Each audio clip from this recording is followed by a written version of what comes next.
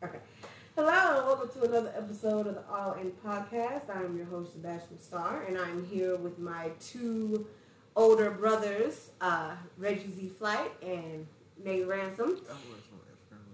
And today, we're going to be talking about Donald Glover, aka Childish Gambino. Now, before I get started, I wanted to talk about why I want to talk about Donald Glover, because I feel like Donald Glover is more or less the new age Renaissance man of the century. And there's a long list of men who also fit this criteria of you can stick your hand in anything and be successful at it. But I think Donald Glover does a very great job at sticking his hands in a little bit of everything and being extremely successful at it. So, for example, this man is a stand-up comedian, music artist, music producer, comedy writer, actor, both serious and comedy actor, and if I'm not mistaken, a bit of a motivational speaker as well.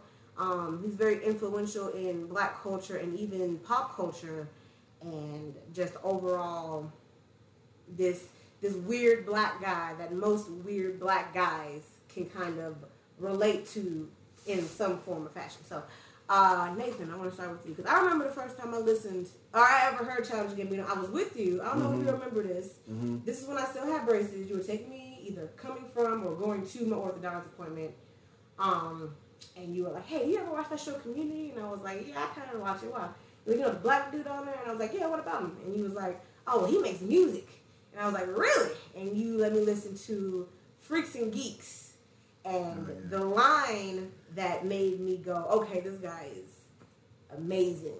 Yeah. What did he say? He said, swag out the ass, I'm the man, fuck Chico, took the G out your waffle, all you got left is your ego. Right. I literally had to stop the song and say, did he just say took the G out your waffle? Right. All you got left is your ego? Like that literally blew my mind. And I've been a fan of his music ever since. So when it comes to you, when you think about Donald Glover as a rapper, specifically, what stands out to you or what do you admire the most? Like, where do you go?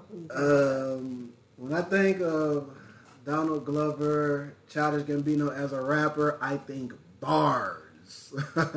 Actually, it's funny that you mentioned that because when I told you about that, I had recently been introduced to Childish Gambino as a rapper. I was working at a call center, and it was actually a white guy that I was working with who had the same conversation that you and I had. Do you know the black guy from Community, Donald Glover? He's a rapper. His name's Childish Gambino. And he was like, man, he be killing. He's like, he's just really good. And he brought me, this is when people were still listening to CDs, believe it or not, a CD with a bunch of Childish Gambino songs on it, which is what we were listening to when you heard that particular song, which was just a variation of songs from a bunch of different mixtapes of his. And I listened to that CD and I was like, man, this guy's the truth. Like, and that's really all that it took.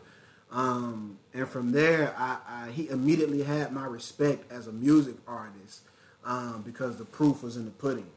He was just spitting. And that lyric that you dropped was just one example of many, many, many metaphors and punchlines Do you have that a he favorite delivered. line or quote? I would have to, just throughout the podcast, I would have to brainstorm. But took the G out your waffle, all you got left is your ego is one. Even on that same song, how he ends the whole song is my crew should be canceled, freaks and geeks. Yeah. Because that's the only time he says freaks and geeks. Only time he says freaks, because that TV show Freaks and Geeks was canceled prematurely in everyone's opinion. Yeah. Sure. Really good show that was canceled early.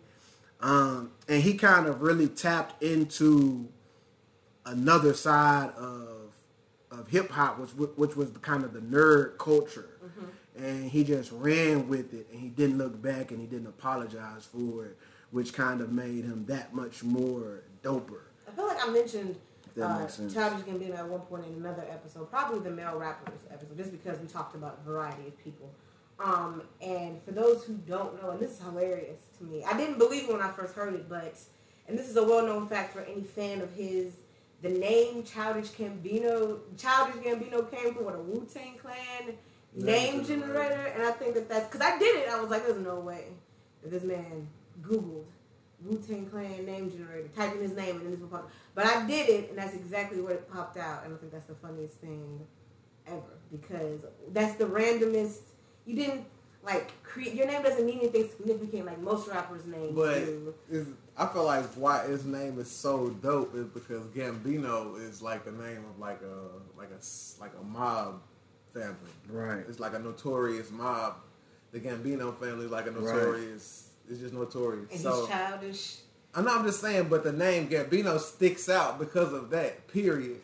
So niggas hear Childish Gambino, they just hear Gambino. Even if niggas don't know that that's a notorious mob family, right. It has that mafia style to it. It sounds like it. So it's like, I'm going to give him a shot. Then they hear Childish Gambino, then they hear his music. Now, this nigga is childish, so it makes sense. Right. Yeah, it's just it's so funny on that. It seems so weird, but the stars aligned with that name, even just Childish Gambino. Like it doesn't just fit him as a person, but it fits him as a rapper. It fits him as a rapper. Yeah, altogether. Because you can break down Childish Gambino and say Childish is silly and humorous, whatever, which he is. Then Gambino is like I keep saying, a fucking notorious mob family. Right. So they're serious and dark and. So it's a bit of a contradiction. No, it's exactly what he is. It's exactly what he is. Yeah. His name is exactly what he is. He's funny and humorous, but he's also like dark and serious at the same time. And I don't want to. Before I go into the next point, do you have a line that you just like heard and was like, oh my god? I do, but I cannot think of it right now. Okay, well, we'll come back to the song that it was. I cannot remember as well. Okay, well, by the end of the episode, I would have to give you like just my favorite Gambino line. That's perfect. I remember listening. So I got on Gambino and I was listening to him and wasn't paying attention to him like that because I never fucking heard of Community.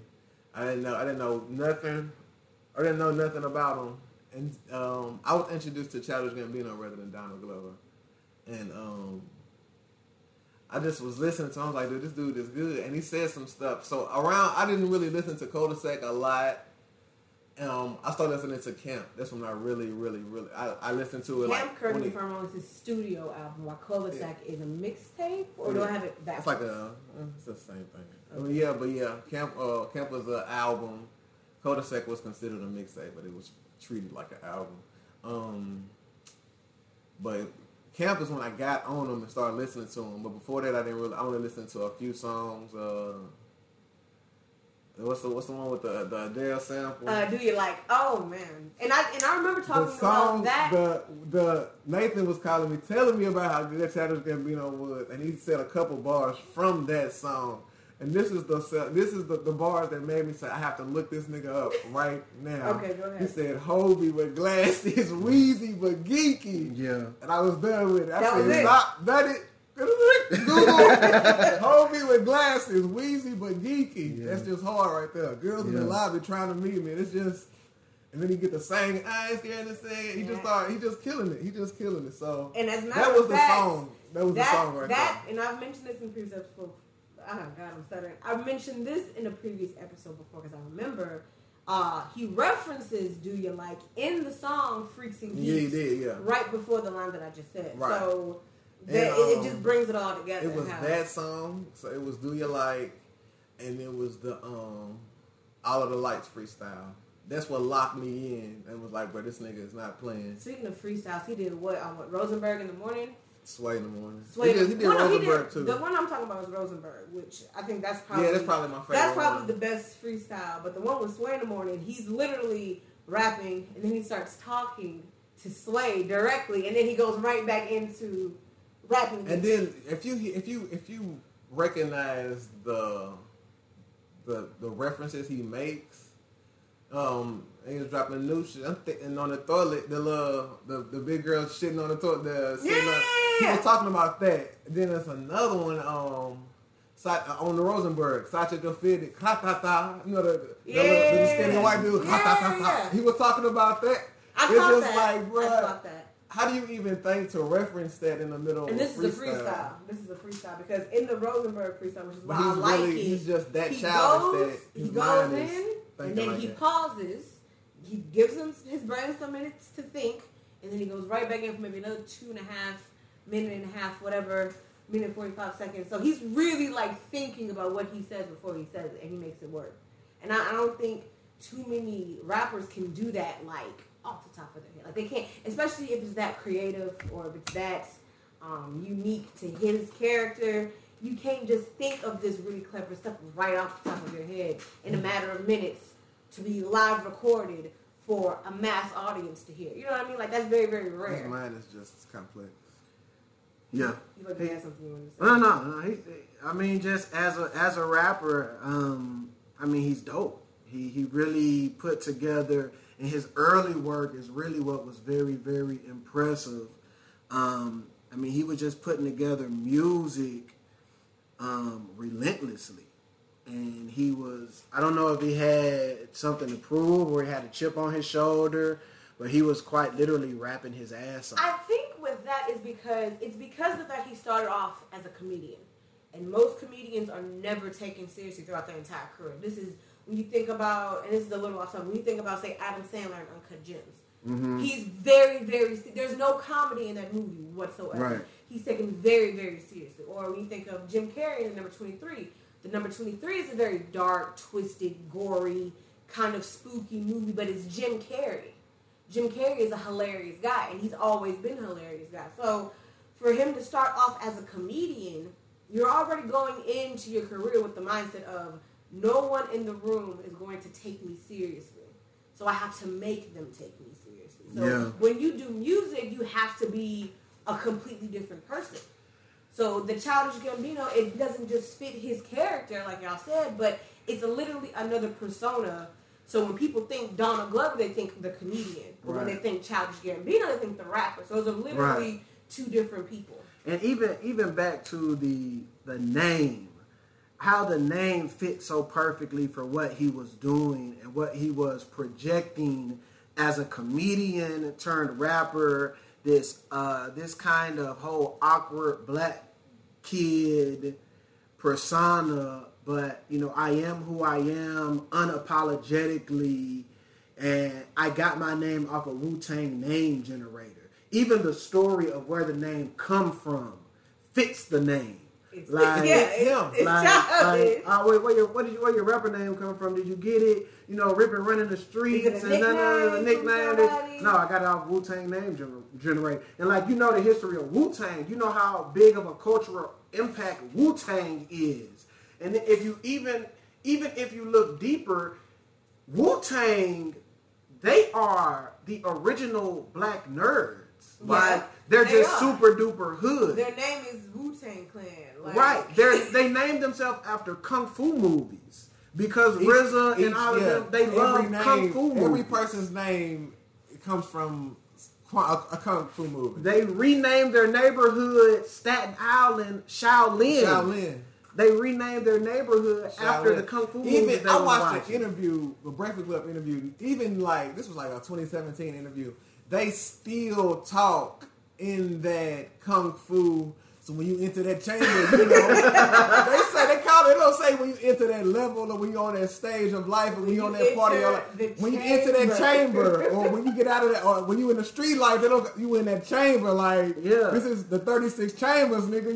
When we think of like a nerd as someone who finds something that they like and love and they kind of obsess over it and they assimilate it to be a part of their culture, Wu-Tang was like the first black hip hop group to do that to such a degree that it just permeated throughout everything that they did. Yeah. Even their sub-name Wu-Tang Killer Bees, they just took it to the next. All of they names. Believe it or not, Ghostface Killer is a name of a Method Man on the kung fu movie. All of and they have a Ghostface Killer is a name on their story, on their backstory. Ghostface is with his girlfriend and they're super duper young, and he looks up and he sees that his girlfriend has a like a mech, like an anime, like Robotech, Voltron style action figure. And he picks it up and he was like, "Oh man, where you get this from?" And she was like, oh, I got it for my little brother. He was like, oh, can you get me one? Yeah. He is a hardcore criminal at this point in his life. He's trying to kill Raekwon. Him and Raekwon are trying to kill each other. Yeah. And he sees an action figure and he's like, can you get me one? An action figure. They're like, they are entrenched in that culture. They love it. And then this is where Childish Gambino gets his name from. Right. It just lines up perfectly to fit him perfectly. It's like destiny. And his name sounds like a Wu-Tang Clan member. Childish Gambino. Yeah, it does. And this I didn't know this Method about Man. Wu-Tang Clan. I really didn't. I had no idea. They got I knew they were influenced by and they got a show on but I didn't Hulu. know they it got a was that show. deep. They got a show on Hulu. They love it to death. That's hilarious. Like they will go into RZA's house. He's watching the same movies over and over and over again. That's insane. RZA got an interview with GQ. He tell you the top 10 best movies to watch, and he tell you the movies that he has sampled. He sampled audio from. He can tell you every kung fu movie that he sampled audio from. Man. That's dedication. This nigga telling you directors' names and everything. Yeah. Man, I don't know no goddamn directors' Man, he names. go through his desk, and when we say like nerd or geek, like that's those people who just found something that they love that much. They kind of just obsess over it and pull it into They're really taking into their blood. They got a passion for it, and they did that first, and kind of Childish Gambino or Donald Glover kind of gives off that modern day, like quote unquote nerd or geek type flavor, or that black nerd type deal. So to have gotten his name from a Wu-Tang name generator, and it sounds like a Wu-Tang name, where it has like that geeky part of Childish, but that still very hood street part of Gambino. Right, exactly. It just adds up perfectly. I mean, and he couldn't have picked a better name. He thought of one himself, which I don't know if that was his intention. Maybe he is very passionate about Wu-Tang Clan to that degree. Or maybe he just thought it would be something silly to do. But, I mean... No, he said he just heard the name and he liked it. And that's what it was. He seems like he's that simplistic. Yeah, that's what it was. He just said, I like the name and that's what it is. But as we've been talking, one of my favorite lines that I've got from him is from Bonfire. Okay. And he said, Butcher and I know it, man. Kill beef, go ham. Oh, yeah. These rappers are afraid of him because I'm a beach bitch. Girl, invaders him. And I was like, man. Because you wouldn't expect him to go in that direction with that. He do stuff like it. And that kind of speaks to his, I'm not even going to say that's a nerd thing, because I used to have, Invaders Zim paraphernalia. I used to walk around with it. Anybody see it? Oh, man, I love that show. Like, a lot of people know what Invaders Zim is, but I think to make that reference it's obscure. Tricky. It's still an obscure reference to be like, Girl off of Invader Zim, who was Invader Zim's sidekick. Right. I'm a beast, so he growls, which is Gur's name. I'm a beast, bitch, Gur. And that's just an amazing metaphor punchline. Like, he just brought that together perfectly. And that's what I mean when I say bars. Yeah. Like, man, that boy wordplay is crazy. Can we talk about the song Bonfire for a minute? Because you showed me the video, and I think you even analyzed it for me. If you want to just briefly run through that music video. Because the music video doesn't fit the song. They're like two separate stories. Yeah. But the music video itself, I feel like is very significant. This is on a fucking interview. He said, I don't know if he was serious. I don't know if he was joking. He said originally, well, the video now, if you YouTube and look at it, it's him just running, trying to warn like some people at a campfire. He just trying to warn them about something because he woke up in the middle of the fucking woods. Mm-hmm. And I guess you see somebody running to him or something. He keep looking, but I can't remember if they show what he's looking at. Mm-hmm. He's just like running. Like a killer walking. Yeah, so it's like he's like trying to run and fucking warn the people. But he said originally he wanted to be running from Medea. He wanted Medea. He wanted Medea to like Tyler Perry's Medea. He wanted Tyler Perry to dress as Medea and chase him through the woods. So that's what he wanted his original video to be. Okay. He was like, but yeah, it probably wasn't gonna ever work, and he probably wouldn't have did it for me. Probably. And then so that was it. I don't know what I don't know what the meaning behind the actual video now is. He said that's what he wanted his original video to be, which is, I don't know. But, yeah. So I guess he's trying to stop, I don't know. Well, in his current video, when he wakes up in the woods, and it's been a while since I've seen it, but I remember it because when he wakes up in the woods, he has like a noose around his neck. You told me, Reggie, you told me that you told me that the kids around the campfire are telling a scary story about him. And he's trying to warn them, like you said, about the person who, killed him in the woods, and then they just keep telling the story over and over again. So he's going to keep reliving it over and over again. That's what you told me. I'm saying some cool stuff. I don't remember. But so that's what you told me the music video was about. And then even still, his character's costume in the video is so childish. It's like a camp. It's like a camp counselor. Deep it's like a. Have you ever seen that short? And the original. Have you ever seen the original Friday the 13th? Yeah. It's like those camp counselors. Yeah, that's what he was trying to give off. And that's hilarious because he just and this is also like early on in his career when that was his costume just regularly. It was tight t-shirts and short shorts. But I feel like even okay. When you hit that t-shirt and short shorts, that is another. So that goes into another phase of Childish Gambino that comes after a while. That is a very particular phase of his career and of the whole Childish Gambino timeline. So the in some short shorts, B.O.O. all over I'm me. just thinking about that. So he says that in a bar, but he also in the same song. In the same song. But later, because the internet, Childish Gambino goes through a drastic kind of phase. He's going through like an Andy Kaufman type deal. I don't know who that is. I don't know. Yeah, what Andy Kaufman is this comedian who. Y'all ever seen Man on the Moon when Jim Carrey was in that movie Man on the Moon? He was portraying Andy Kaufman. Man on the Moon? Yeah, I believe it's called Man on the Moon. I know Kid Cudi had an album called Man I on mean, the Moon. yeah, of course we know what that is. Okay, so there's a movie where Jim Carrey is playing the actor Andy Kaufman. And I'll just explain this one scene. Okay. And he's talking to like the producer, and the producer's like, in this one part of the show, you're manipulating the vertical and the horizontal on a TV set, and it's like making the picture all fuzzy and weird.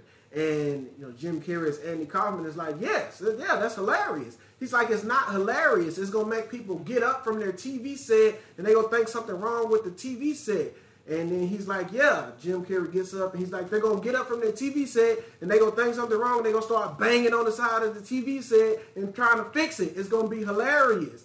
And he's like, no one's going to be able to see that. Who is that hilarious to? That's only funny to you. Because people are getting up, hitting their TV set. That's funny. Like, that's only funny to you. And and Andy Kaufman was this, he used to talk, Taxi. Y'all ever see Taxi? Jimmy Fallon Taxi? Shit, man, come on. That's what I was going to say. I was Jesus Christ. Locke from Taxi. No. Oh my God. Christopher Lloyd was on a TV show.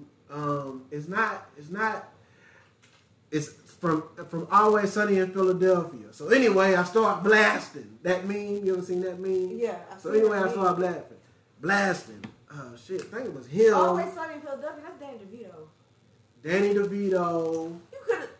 You could have said everybody knows who Christopher DeVito is. Lloyd, Danny DeVito, and let me show y'all a picture from Taxi. And then it was one guy who played a foreign guy. He was like, "Hi, my name is Locke. I am from that sounds familiar, Slovakia. I can't tell you. And I am with that. That's Andy Kaufman. Okay. Anyway, he's this he would do things that were funny only to him, and he would do stand-up comedy, but the whole time he would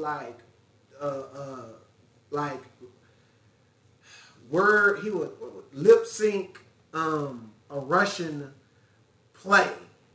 and no one in the crowd can understand, and they booing and they getting up and leaving. But since he thinks it's hilarious, he's like, this is comedy. Yeah, I know. But and that's kind of how, because the internet it was like this dramatic play acting where Childish Gambino or Donald Glover was playing a character for like a year. And even in the interviews that he was doing, he was remaining in character. So that's why you see him like wearing those really loose white t-shirts with really baggy pants, sitting crisscrossing in the seat. And I always thought that was strange. I'm like, why is he sitting like that? And he always seemed really solemn and like borderline depression. Yeah. And yes, he was playing a character called the Kid. Okay. And in which it was so much backstory into it that you had to understand that you would be completely lost. But it was, and that's why I try to explain Andy Kaufman to you. Okay, so that's the reference. It's a reference that you would get if you knew who Andy Kaufman. I'm sorry. Yeah, you saying Childish Gambino's playing this character because it's inspiring, or it's not funny to him because he's not playing a funny character, but it means something to him. Like so he's art. Like deep art beyond what the traditional. Which I've listened to because of the internet, the album, and there's definitely a humongous shift in character from because of the internet to camp, or from camp to because of the internet. Right. Because camp is still very much like this laid back, geeky, kind of timid, yet he's eager to get out there and showcase himself. It's a very much Troy from Community vibe on camp. Well, I will say this about Camp. Camp very much has a very large chip on his shoulder. Mm-hmm. If you listen to Camp from beginning to end, he is very angry in Camp. Yeah, because people didn't take him seriously. Because people didn't take him seriously. And then when I first heard Camp, I was like, damn, he has a lot of pent-up frustration. Yeah. Because if you listen all the way to the end of Camp, it's called Camp because he thought that he had an understanding / relationship with this girl. Yeah. Mm-hmm. And then she like betrayed him. That story that he tells at the end. The story that he tells at the end. That power. I'm not mistaken. That's the name of the song. That power. The story that he says at the very end of that. Yeah, and he was hurt by that, and he has carried that all this time until he put it into that album. Yeah, and that was like he hadn't released it. That's a good story. Until I love then. that story. Actually, it is a good. But when I think of Camp, I think of that story. Okay. Like that's what Camp was about for me. And I was like, damn, that's kind of dark. Like, my man was kind of hurt. Mm-hmm. And so when I think of Childish Gambino, like you were kind of saying, it seems kind of cheerful and happy on the front end, that childish, but it is very dark and serious on the back end. And that's that Gambino family. That's like people disappearing and you never seeing them again. It's he has a signature style, and it is very much in the same vein of Atlanta. Mm-hmm. It is dark comedy. Yeah, exactly. It's funny, but it's also very sad and very true. Yeah, and like that is kind of his thing. And Camp falls right in place with that. I always used to think of Atlanta as like a live action version of the Boondocks because it talks about real world problems in a very comical way. Yeah. Because the funny thing about it is what makes you want to sit down and watch it. But then when you think about it, it's really like that's the reality. Like the episode when he got arrested and he was in the waiting to get picked up, and there was a like mentally challenged dude walking around in like a hospital robe. Yeah. He's drinking water out of the toilet, and everyone's laughing at him. And the guards are like, "Oh, don't pay him no mind. He's in here every week," and he's just like, why do y'all let him sit in here every week? Somebody like, give him some help. Yeah, like why aren't? And then when he does something, when the guy does something that's too far, then they tackle him, they wrestle him to the ground. He's screaming for help, and everyone's just laughing. Like, no, this guy really needs like help, but y'all are just letting him do whatever he wants until he hurts himself. Another really, really good episode, and I'm glad it happened. No, I'm glad the episode just happened. Okay. And I'm glad that I'm just glad that it happened. The Cat Williams thing. Oh yeah. I'm glad Cat Williams had that moment because he was playing himself. Yeah. He wasn't playing Uncle Nobody. I don't know what you're The Alligator Man. Yeah, the Alligator Man.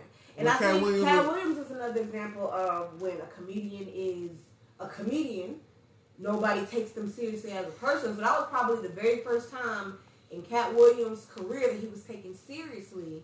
But as an Cat actor. Williams is taken serious outside of his comedy because he always into some shit. And he always like, they're trying to, I don't know. I rock with Cat Williams, so I don't know. But his whole the Alligator Man episode when he was talking to the police, he has multiple interactions with the police. He says what's that intro. He to says that what's episode is real. hilarious because I'm sorry, I'm trying not to laugh. What did he say? They knocked on the door and they was like, "You want stepping outside?" He was like, "You want me to step out of my house and talk to y'all for no reason?" It's like, oh man, the woman who called the police on him. For a minute, for a second, dude, I just have to shout out the genius of Donald Glover. Yeah, he's a genius, man. This dude, like is hands down, good, man. Cause you from the rapping to that fucking show Atlanta, man. Atlanta is awesome. You can watch Atlanta. You can watch every episode of Atlanta and be like, "Wait, that was a good episode, bro." Atlanta is so I haven't seen good.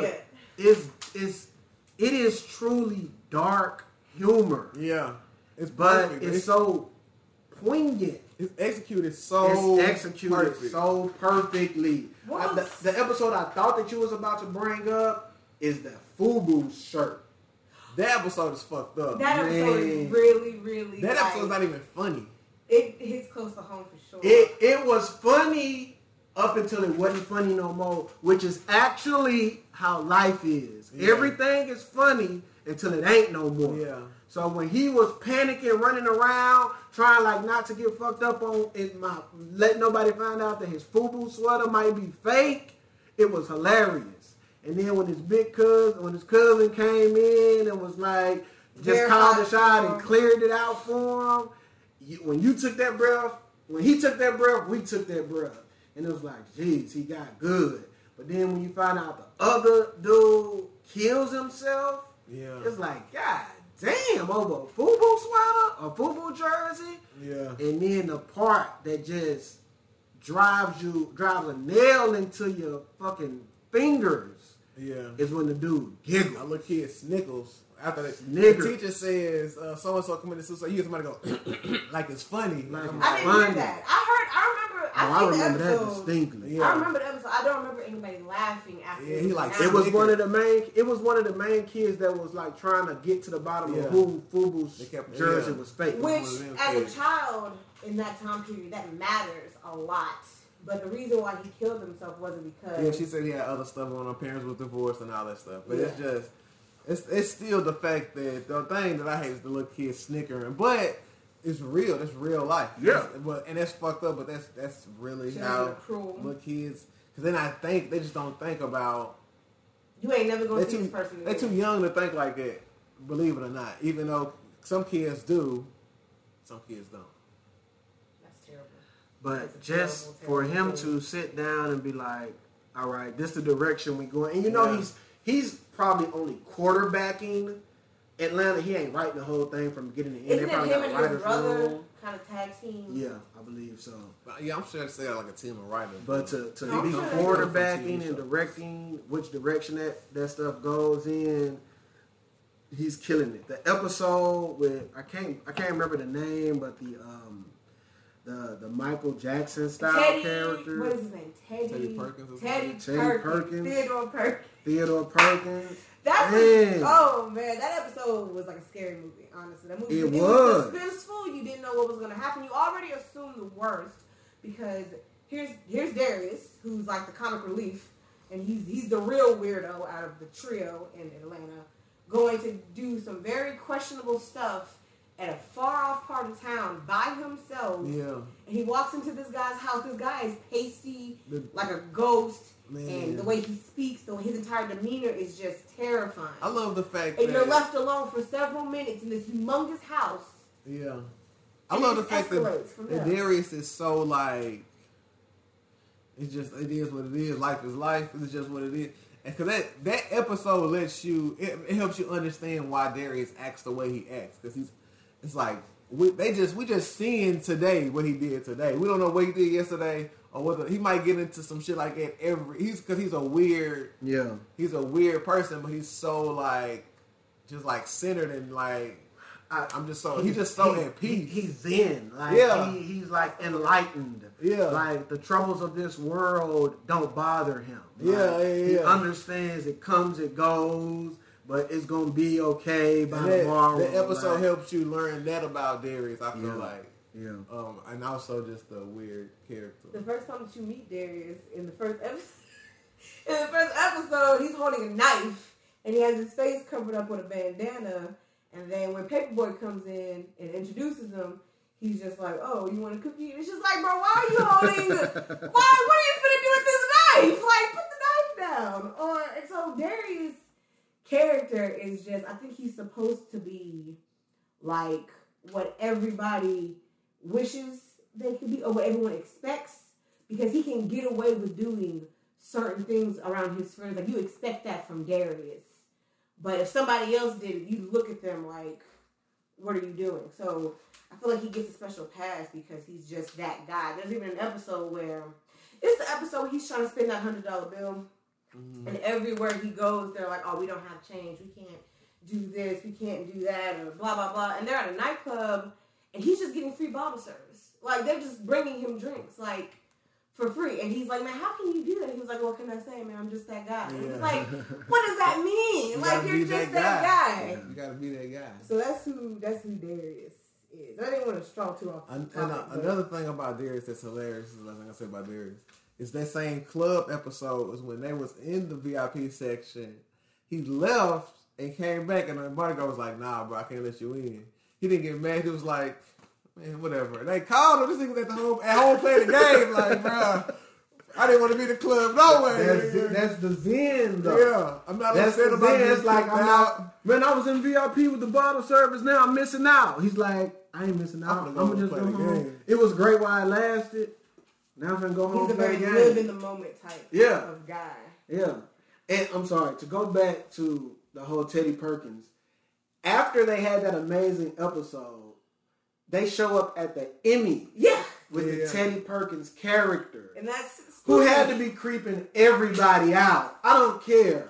He's a creepy It's creepy. So Donald Glover played Teddy in the episode. Right. He went somewhere else as Teddy, and then he showed up to an award show as himself, and then another nigga was Teddy. He paid somebody else to play Teddy for that night to keep the illusion of Teddy is not him. It's Teddy Perkins is. But if you watch the Teddy Perkins episode, you know it's clear. And see that what you just described, he plays him in an episode, he plays him in life, but then he pays somebody else to play him so he can show up, so they can be in the same place at the same time. Yeah. So you can be like, well, Donald Glover can't be Teddy Perkins, right? Because he's right to here. Twist your mind. That was the whole thing of because the internet. Yeah. He acts like he is the character from the album.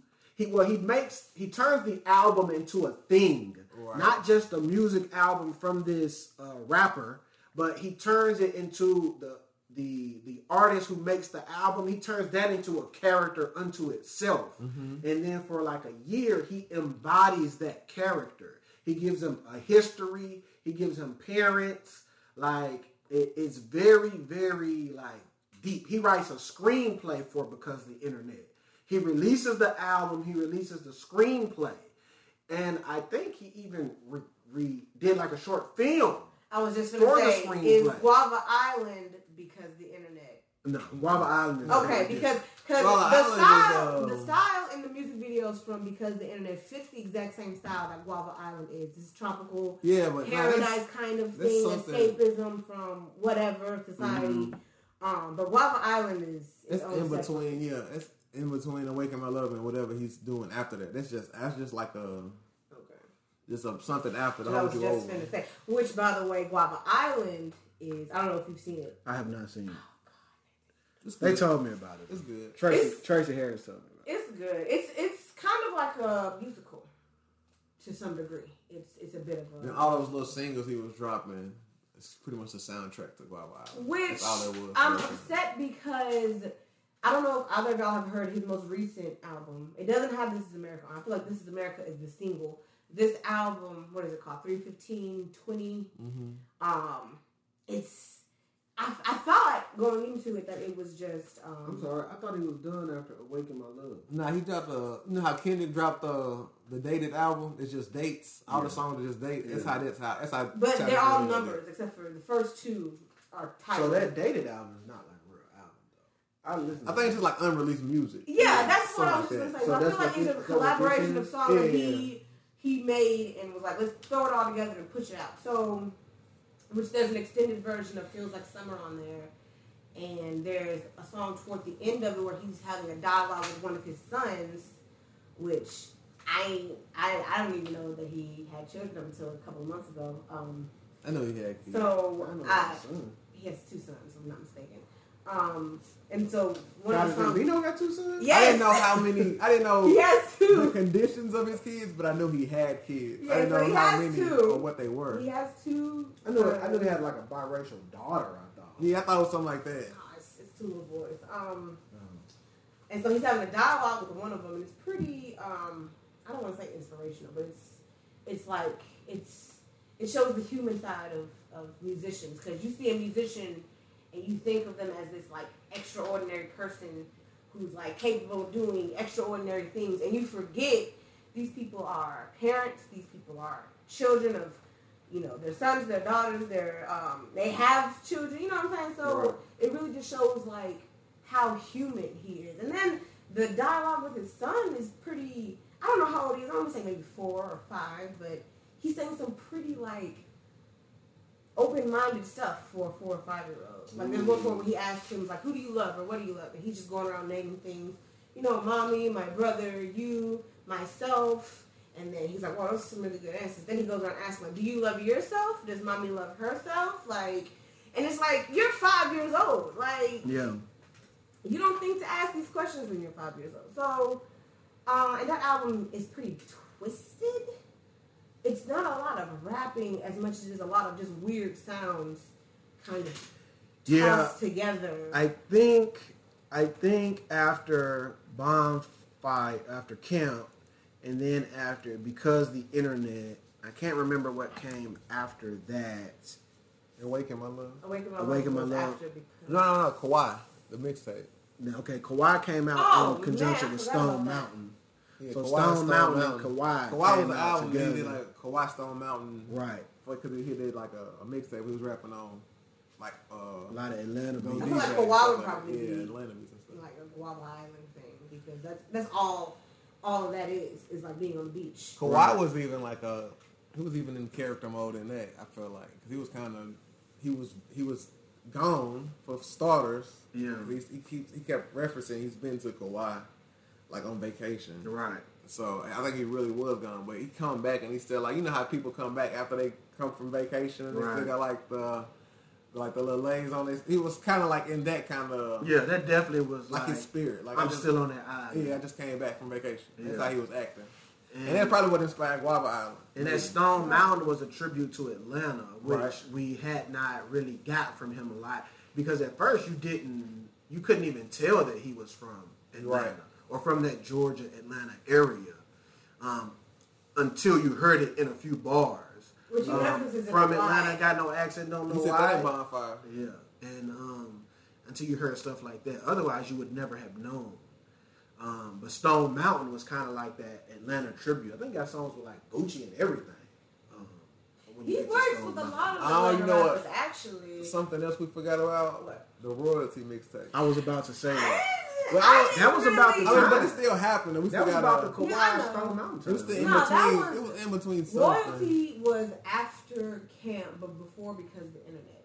It was in between. There was only one song in there that I really liked, and that was the song with... I gotta look it up. I feel like Royalty had too many features, and that bothered me. Like, it wasn't enough of him. I think that was him. Much of everybody else. He was trying to put the team on. Yeah. That was like a label project. It was just weird. Which some people can make terrific label projects, like Future can make a good one because all his songs just gonna sound good. And then if like Drake make an OVO project, it's gonna sound good because it's fucking Drake. Like some people can just do it, and then some people like I don't want to hear everybody else. I just want to hear you. That's kind of how the whole like Young Money thing kind of started. Or if you think about the Odd Future mixtape, they got everybody on it at some point. They're all doing something different. But I don't know, it was just too many of other people. And then Tina Fey was on there just randomly talking. It was like, hilarious. She was just, like, who are you mad at? You're Tina Fey. Who pissed you off? She was just talking stuff. I think it was just a flick. Yeah, that's all it was. Because he's like super cool. Tina Fey put Donald Glover on. Tina Fey and Alley Boy Brody Rock on the same song. So, what did you find the song that you was looking for? It's called he got a song with Nipsey on there. He got what the fuck? Where is it? Arrangement. That's the name of the song that I fucked with on the album. I mean, I took the time to listen to it. It just didn't hit the way that I thought that it would. Well, by the time he gets out of Stone Mountain and starts to get to Awaken My Love, it seems like he's done everything he wants to do with rap in the traditional sense. And then he really starts to embrace kind of the more singy, just more.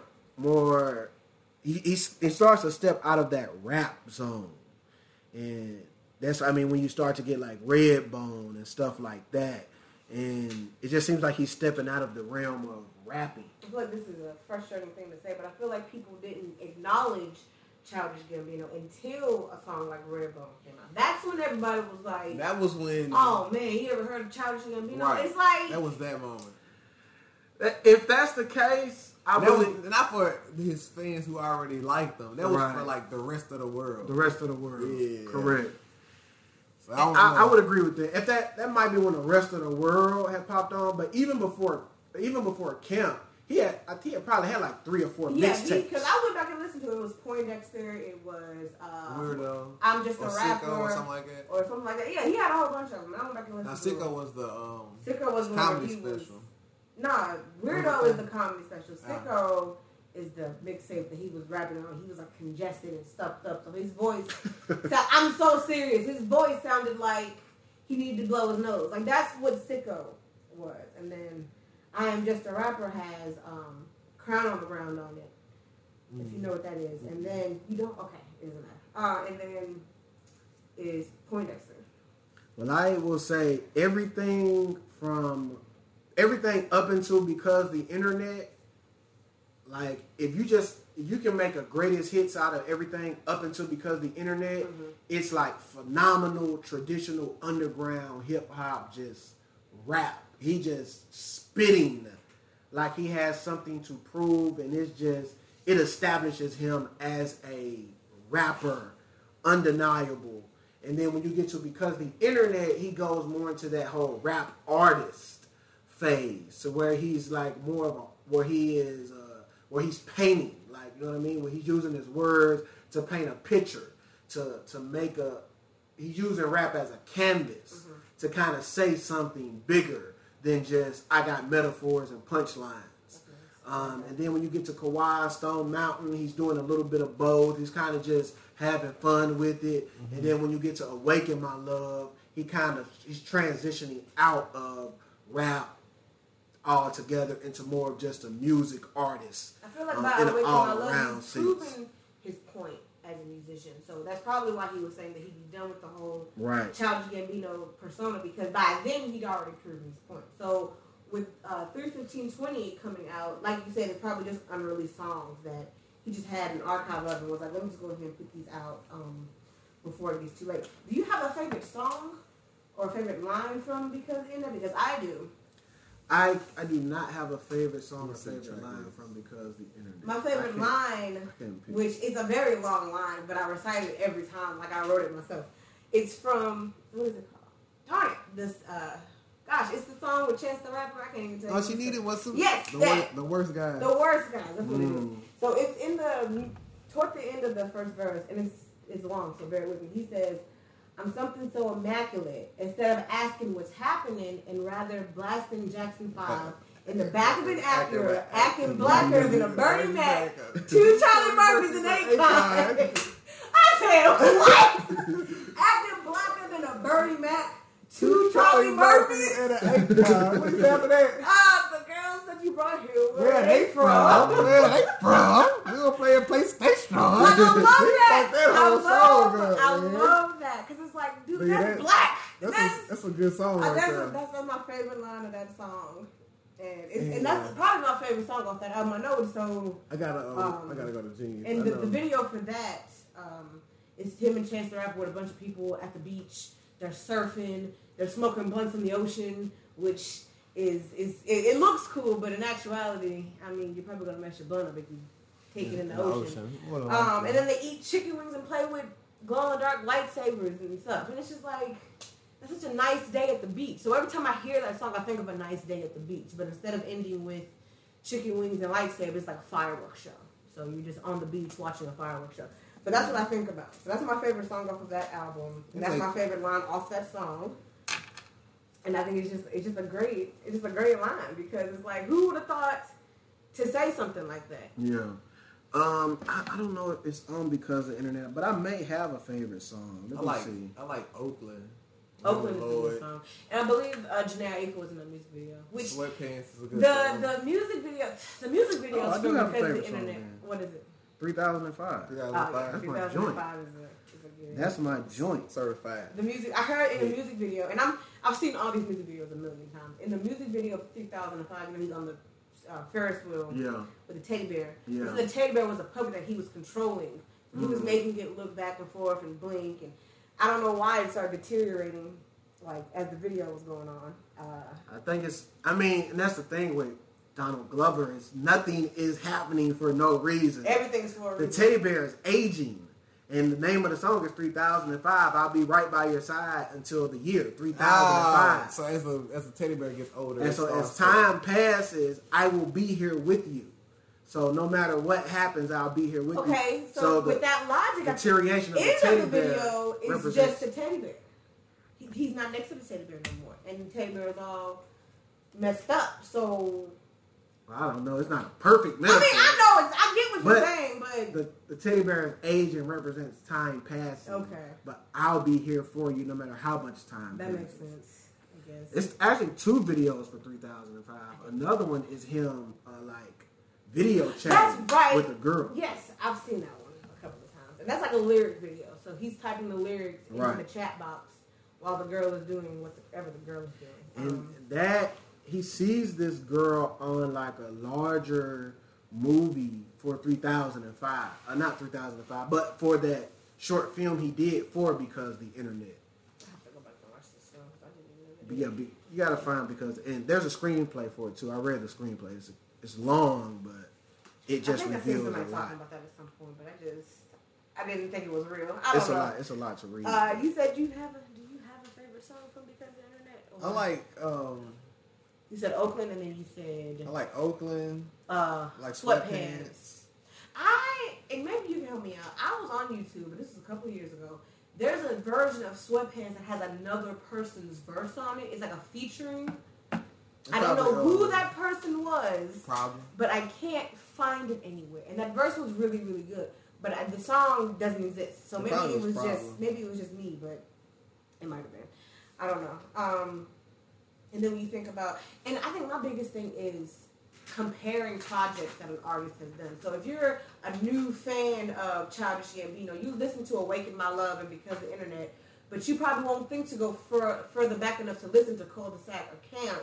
And those are two completely different people because those are two completely different time periods in his life. So things have changed dramatically. So when you think about Cul-de-sac, you think this guy who has something to prove, he's very aggressive and he wants to make a name for himself.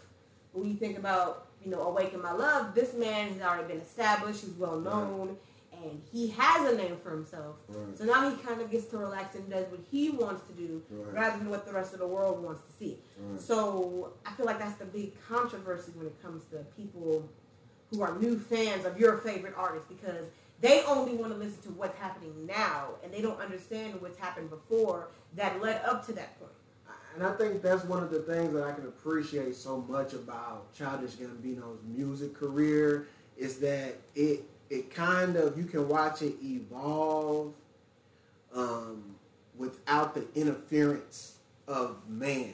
almost like untouched by the hands of man. Yeah. He's not swayed or influenced by what people think or what he feels like he has to do to survive. Yeah. He does what he wants to do or where he feels he needs to be. He's still human, and he might be dealing with depression or anxiety, and it just comes out in the music, and then he goes on with his life. The music just evolves how it should, I feel. And that's refreshing to see. Yeah. And it just dawned on me, he doesn't do too many features either. Like, he's not really featured.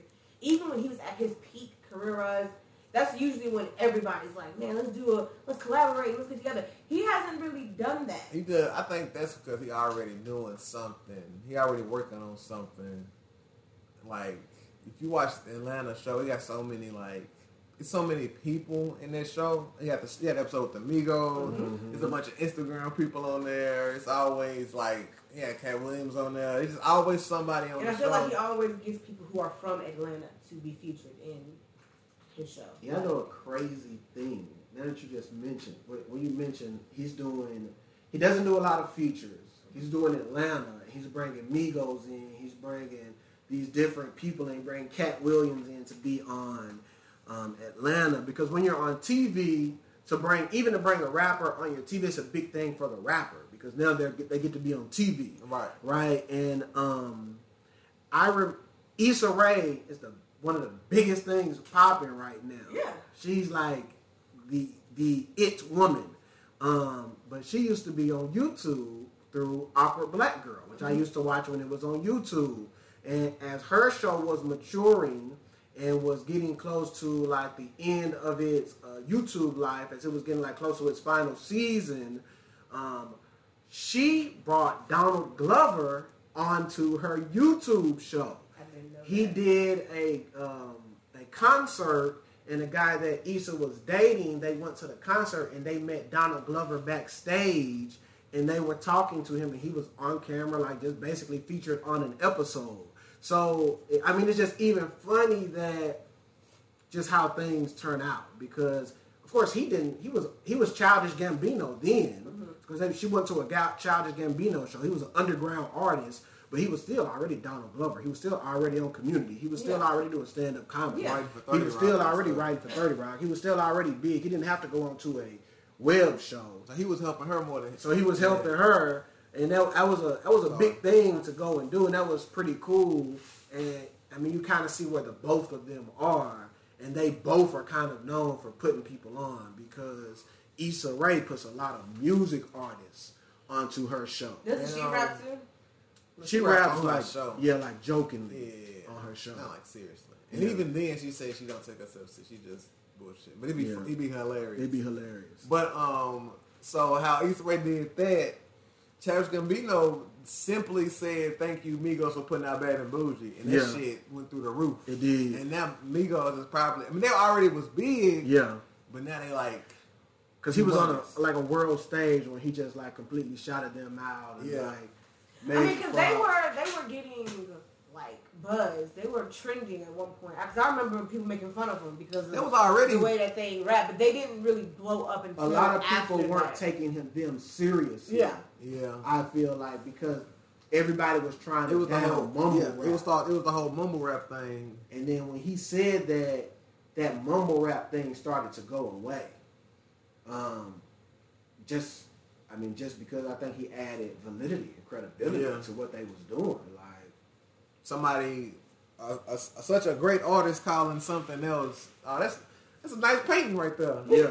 then niggas started looking at it it is pretty nice, ain't it? And I think Childish Gambino's career of kind of being that outsider or that black nerd, and he had to grow that skin of being I like what I like. Who cares what you think? Yeah. You know what I mean? He just had to establish that within himself, and that's how he had a music career that was able to develop without being touched by the hands of man. Yeah. And there's another artist who I wished career would have did the same thing, and that's Lupe Fiasco. Oh, hands man.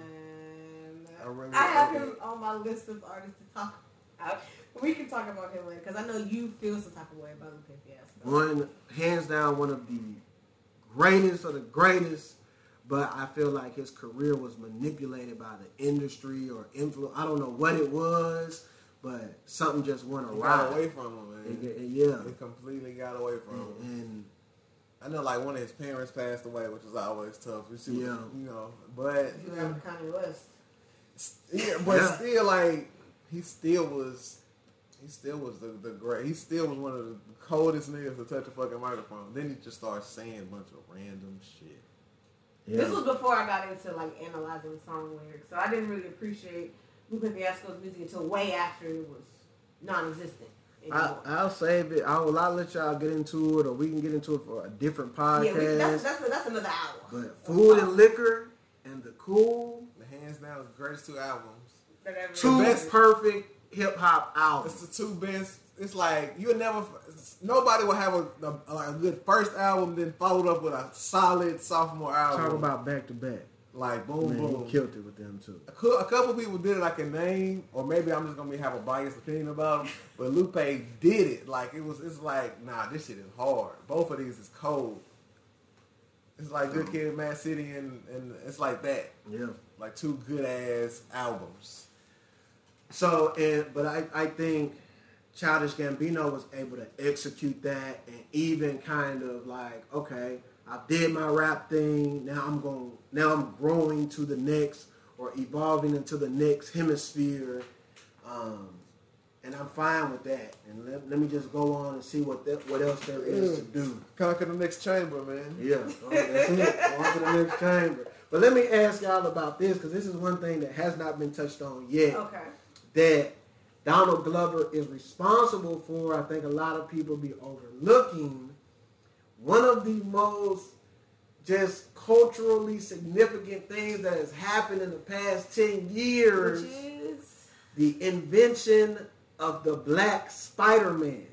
Oh, yeah, for sure. Can be traced back you know what, to Nathan, Donald Glover. In the same day that you let me listen to Freaks and Geeks, you talked to me about that. You told me, there was a big uproar about, Donald Glover playing Spider-Man, and I didn't even pay it any attention. But then he said it again in his stand-up special, Weirdo. He said it in that. He said it in a song. Yeah. Yeah. Was it the Do You Like the Adele song? Yeah, I think it was. Fire for Fireman. I could be your hero. Donald for Spider-Man. And I remember, to reference the Weirdo stand-up special, because I think this is hilarious, because he was like, half of the world was like, Donald for Spider-Man, we're going to watch Spider-Man if Donald Glover's playing Peter Parker. And the other half was like, he's black, kill him. And it's just like... Yeah. But now and speaking of the Black Spider-Man in Spider-Man Homecoming, or Far From Home, one of those two, he makes a cameo. Yeah. He's in it. And Miles he Morales references... No, Donald Glover does. And he references Miles Morales. I'm a nerd. I'm going to break it out. Okay, break it down. Let me go back to Community. So, there's a new opening for a new Spider-Man. Yes. Marvel, we're hiring. Spider-Man position open. Donald Glover is like, Spider-Man's whole body is covered. He could be anybody. Yeah. Right. I could be Spider-Man. They launched the campaign, Donald Glover for Spider-Man. He fixed it. He could be Peter Parker easily. He is Peter Parker. Community, he hops out in a Spider-Man costume, in Spider-Man pajamas, right? A comic book artist, Brian Michael Bendis, is watching Community. He sees it. He says, now that's an interesting concept. A black Spider-Man. So, of course, you know about the whole campaign and people hate it and da-da-da-da-da, racist, da-da-da-da-da. But the comic book artist, Brian Michael Bendis, sees it. He says that's an interesting concept. Comic books go in every different direction. There are multiple dimensions, parallel dimensions, so on and so forth. So there is Amazing Spider-Man. That is the primary Spider-Man continuum. Uh-huh. But then there's also an Ultimate Spider-Man, right, which is like an alternate timeline, alternate universe. So they say, Brian Michael Bendis says, well, in the alternate universe of Ultimate Spider-Man, Peter Parker is going to die, and I'm going to take this black and Puerto Rican kid named Miles Morales, and I'm going to have the spider bite him, and he's going to become the new Spider-Man. Because I saw Donald Glover in that pajama set. So is that how the Miles Morales story? That's how Miles Morales started. Okay. A comic book artist. I don't know if he's an artist, but a writer. His name is Brian Michael Bendis. He writes for Marvel. He saw it on TV, and he says, "I like that idea," and he wrote Miles Morales based off of Donald Glover, and that's how we got Ultimate Spider-Man. They wrote the comic books. They got it going. Boom, boom, boom, boom, boom. It's rolling. So what's Miles Morales? What's his story called? Is it just Ultimate? He's just Ultimate Spider-Man. Okay. So he's Ultimate Spider-Man. In his universe, Peter Parker has died. That's basically Into the Spider-Verse. If you haven't seen it, that's what Into the I know. Okay. So and then he just gets bit by a radioactive spider. Same story, but his powers are a little bit different. So he got like that Predator camouflage, where he can disappear and then he can touch you and like electrocute you in some basically like sense. It's like a venom strike, like he poisons you when he touches you. So like he got the same power, but he got a little bit of variation on it. And then something happens in the comic books where the worlds collide, and that's where the Spider-Verse stuff starts. So now you got all these different versions of Spider-Man. You got the original Peter Parkers. You got a different version of Peter Parker. You got Miles Morales. You got Gwen Stacy, who is Spider-Woman. You got the black and white Spider-Man. It's a bunch of different versions of it, all rolled into one. But it's a really good movie. If you haven't seen it, I've seen it about 3 times. I seen a video of Kevin Smith talking about the Spider-Man movies. And he said if you go to like Japan and watch Spider-Man, Spider-Man is on a fucking motorcycle. If you go to like Germany, Spider-Man has a gun. And it's just like they switch Spider-Man up so much. Spider-Man is a villain in some countries. He's not even the good guy. Yeah. Why is fucking Spider-Man on a motorcycle? And why does he have like so Spider-Man could literally be anybody. And I think that was the whole point of the Spider-Verse. But the whole thing anybody can be Spider-Man. What's the like? For Donald Glover, why couldn't he not be Spider-Man? I mean, he could have been. But it's just I don't know why people went so crazy about it. The voice actor in one of the remakes of the animated series, I believe he was in it. Don't quote me on that, but I feel like. Oh, I'm sorry. Far From Home. So Far From Home, Donald Glover is in the movie. He makes a cameo, and so you've seen Into the Spider-Verse. Yes. So Miles Morales' uncle is a villain called the Prowler. Yes. So Far From Home, that's who Donald Glover is. Yeah. He's the Prowler. Yeah. But he's not a villain. He's not a super villain. Yeah. He's like, yeah, man, I got a nephew in this neighborhood, da-da-da-da-da. So the nephew that he's referencing is, of course, Miles Morales, which actually is inspired by him, which is him. And I'm glad they gave him that. I'm glad they gave him that, though. Yeah, that's some sort of acknowledgement right there. Oh yeah, definitely. Because it's too old. You're too old to play a high school kid, but we still gonna acknowledge that. Acknowledge this because of you. Miles Morales exists in the first place, right? Which and to be honest, Morales, had Into the Spider-Verse not been successful, they would have been like, nigga, get out of my fucking face with that fucking Spider-Man shit. All your fault. But since it was more successful than a lot of other hero like movies. An award? Didn't it win like it was like up there with like Avengers. Like it got a really good reception, and it's a really good movie. Like it's really well done. So since everything was done good for it, Sway Lee and Post Malone made a little song for it. I feel like that's why the theme they song why they for Miles Morales in Spider-Verse is that and he got his own J's. Yeah. You see what they do? They did not. And just to think, the niggas went crazy when this nigga saying down for Spider-Man. Yep. But now everybody's in love. Then they got their own shoes and own theme songs. Which are extremely hard to find. Is there anything else that you guys want to talk about in reference to Childish Gambino, Donald Glover? Any last minute quotes or anything that you could think of that's just like. We didn't talk about Awaken, My Love. Did y'all like that album? We talked about it. We talked about it a little I bit. like Redbone and I think my favorite song is probably that's Nathan, you Me and Your Mama. Album, it's probably, which is a horrible name because you can't sleeping on the album. You can't say Me and Your Mama, but that's probably my favorite song. I might be sleeping in. You need to wake up. Redbone, of course, good. California is good, but it's like real groovy. Terrified. He performed that on the Grammy. Terrified is amazing. With the little kid who played young Simba in the live action Lion King, which we forgot about the live action Lion King, but I ain't never seen it. I ain't seen it either, actually. Yeah. Which is shameful. It's not shameful. Lion King is like one of the first black Disney movies, even though nobody's black. Well, I'll take that back. Everybody's black. What's his name? Sarabi's black. What's his name? I guess everybody's black. The dude who sings for Simba in the original. Smart guy, Jason Weaver. Jason Weaver. Yeah. Who is? Well, he sang for Simba, but he's not Simba. It's a whole video about he explained all that. It's a long story, more or less. But the live action version is cool. But no, he's performed Terrified on the Grammys with young Simba, and that's another kid that he put on somehow, which is amazing. Is there anything else that you guys want to talk about before we close up?